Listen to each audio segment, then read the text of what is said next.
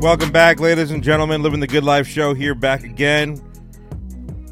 Talk a little football right now. A lot of things going on in the world of the NFL. We're going to get into it. Bring on our man from the Sports Gambling Podcast. That is Ryan Kramer. How you doing, sir?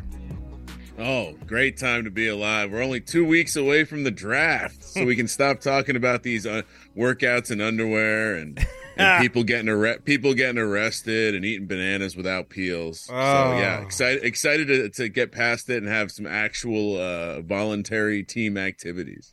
Yeah, no doubt about it. And I mean, first things first, did you see any of the video footage of Darren Waller and Daniel Jones in Arizona? Oh, it was great. I watched all of it. I love this stuff. It has nothing to do with football, but I do think it speaks to the culture. I know Dan Jones has led workouts in the offseason before. Yeah. I don't think the attendance was quite like this. I mean, there were offensive linemen there. There were running backs there. The entire wide receiver and tight end rooms were there. So, I mean, if you're a fan of the Giants, if you're a fan of any team and the entire team is like vacationing together, that's awesome. I mean, I just think about my daughter's club soccer team. A weekend away does wonders for the chemistry. So I think this is excellent news. And, you know, obviously there's talk of Barkley potentially not showing up for voluntary stuff, potentially Dex not showing up for voluntary stuff. This helps me not care about that stuff because you know where Saquon Barkley was? Working out with Dan Jones in Arizona. Yeah, you know, first of all, I can't imagine the New York Giants not signing Dexter Lawrence. Like, it's going to happen. You know, I mean, he's not Lawrence Taylor, but this is a guy who you don't let go. You know what I mean? Like, and honestly, you know what? As much as we love to smash Gettleman, Dexter Lawrence was the other pick in the Saquon Barkley, the Odell Beckham trade. So working out very nicely for the Giants. Yeah, I think this is just classic negotiations. Like, if you're Dexter Lawrence, do you want to do some voluntary stuff right before you sign a mega deal? You see the tackle market; it's looking pretty good. And honestly, he's younger than all these guys, and he might be better. And Wink Martindale, you know, taking some of the negotiation power out of the Giants' hands, has basically said this guy is the linchpin of the defense. So, yeah, he'll be back. Yeah. They'll have a nice, big, shiny deal for him, and we won't be talking about this come training camp. You bring up Odell Beckham now signing with the Ravens for a record amount of money for 1 year. Good for the Ravens, or actually good for Odell, because I don't know if I would ever want to spend that kind of money on, you know, a 30-year-old talent who was a talent, but a guy who's been hurt for the last I don't know how many years.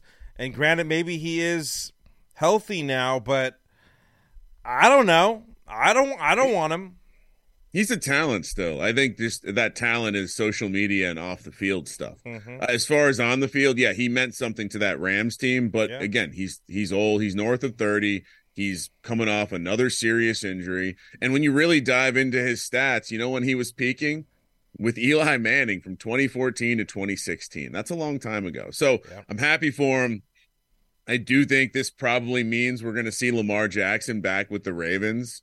I don't think you go out and overpay for an overpriced wide receiver who might be better in name than on the field, who also happens to be boys with Lamar Jackson just because. So to me, this is a sign that the GM, the coach, they're playing nice. They want to see Lamar back. They mean it. And yeah, I think, you know, look, Odell, fortunately, I sat down with the children and we had a conversation like, good news, kids. We won't have to be rooting for Odell this year.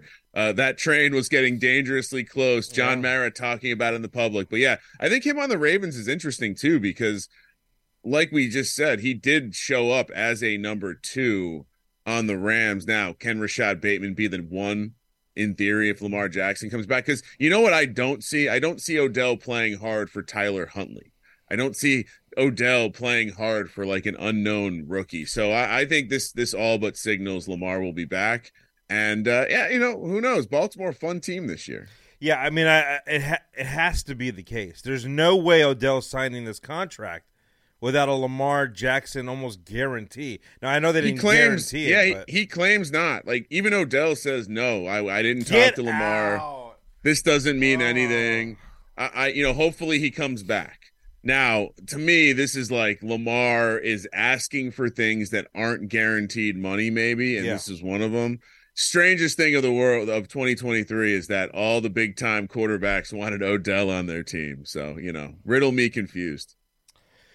Crazy stuff, but exciting things happening. And like you said, 2 weeks away from the draft. But there's a lot of things going on the East Coast right now, and it looks like the Josh Harris group's going to be buying the Commanders. Hasn't been approved yet, but this is a guy who not only owns 2 other professional teams, he's got a minority stake in the Steelers. And I don't even know how that works. You know more than I do. Doesn't he have to sell that stake to even have this go through? I'd imagine there'll be some divesting of his stake in the other teams. In some cases, leagues will actually not allow you to own other teams. I know that Kroenke has run into that, for example, in the Premier League, considering all the teams he owns in this country. Generally, they just get around it by putting it in like their wife's name or some foundation's name. But I do think this is a positive thing. Obviously, Dan Snyder, as a division rival, you hate to see Dan Snyder go because he was just so bad for the team. Yeah. But as a fan of the National Football League, This is great. Yeah. And frankly, I'm terrified because living in Los Angeles, I don't know if the magic touch is something I want on this Washington Commanders team. I saw a hilarious nugget. Dan Snyder will walk away from the team having changed its name more times than they won playoff games. Crazy. So not the best legacy. Again, from a team rival perspective, he was great because he just kept the team down. That being said, it's insane that you can do the worst job in your field for 2 decades, and when you came in, your team was worth $800 million, and when you left, it's worth $6 billion. So don't feel bad for Dan Snyder. But yeah, excited for the National Football League, obviously. I mean, that's Dan $2 Snyder, more billion. not a good dude. $2 more billion than the Broncos. Like I mean, I don't know. I look, I'm not a guy who's telling you what value you put on a team like this. Certainly, I'm not that. I shouldn't be doing something like that. Let's put it that way. But geez, man, I mean, that's a lot of dough, and for a team that just kind of sucks. Hasn't really had a lot of great action. Hasn't really done anything, to be honest with you. All they've been the headlines of are just horrible news stories of, what I don't even know, whatever it is. Basically, like it's a manual on how to not run an organization. Forget football team. It's an organizational thing. Just poor everything. And you want to talk about ruining a storied team with history. They had a band. They won championships. They were one of the teams in the NFL that had a proud history. Dan Snyder ruined all of that. So I think the average Washington Commanders fan had left to become a DC Defenders fan over in the XFL, getting involved in the beer snake. But I think this is going to draw a lot of people back. And I do think, if you're a fan of the team, you're stoked right now. As far as the $6 billion, Dan didn't want to sell the team, so he said, "You know what? You're going to make me sell the team, Probably $6 billion." And someone paid it. Why? Because there's only 32 seats at the table, and you see his value over 20 years went up 6x, and by doing a bad job. Imagine you do a good job in a huge market in the capital of this country. Like it just seems like a no-brainer. This is the classic where, like, if the car of your dreams was sitting in front of you, but you had to pay 50% extra to buy it, would you? Maybe. I think in the case of a football team, I would. Are we going to see more veteran cuts before we see maybe some more signings? Like, as an example, I mean, look, you got the draft here in 2 weeks. There's a lot of great talent still available as far as free agency is concerned. Like a lot of defensive players that come up, but like one in particular, I'm trying to find it here. It was off the top of my head. But, you have guys like Marcus Peters as an example. I think he's got a lot of gas in the tank, man. I think he's still good to go. And I saw some stories that maybe the Giants might move on him. I don't know.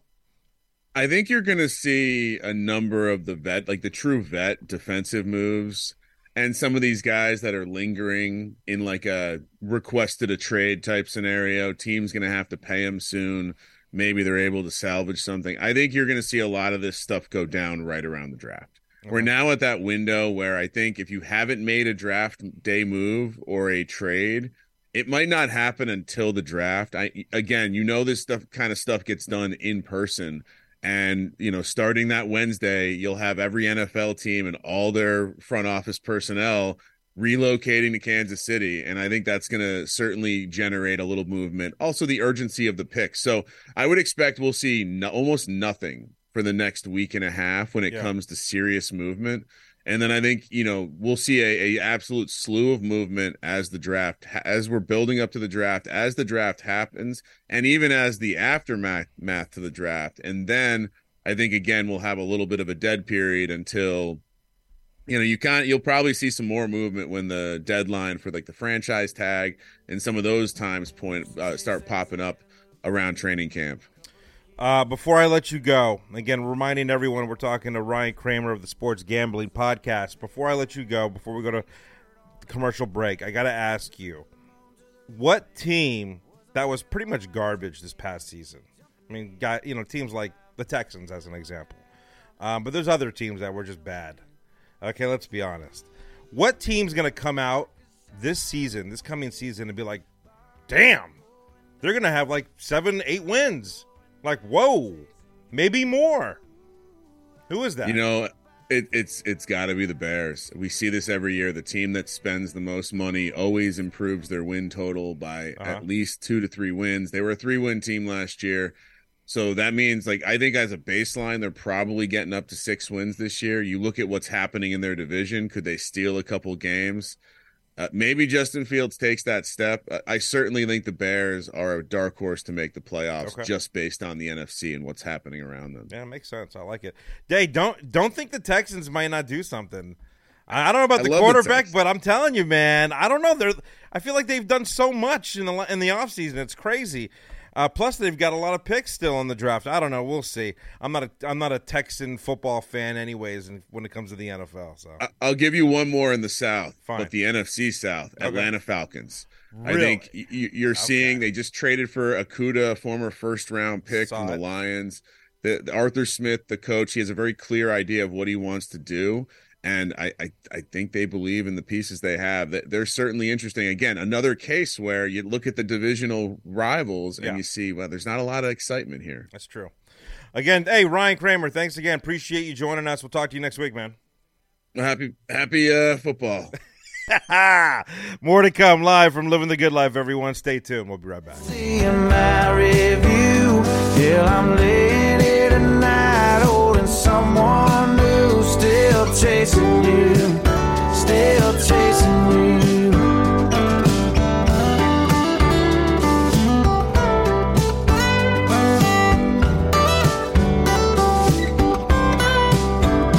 Chasing you like a shot of whiskey. Burning, going down. Burning, going down.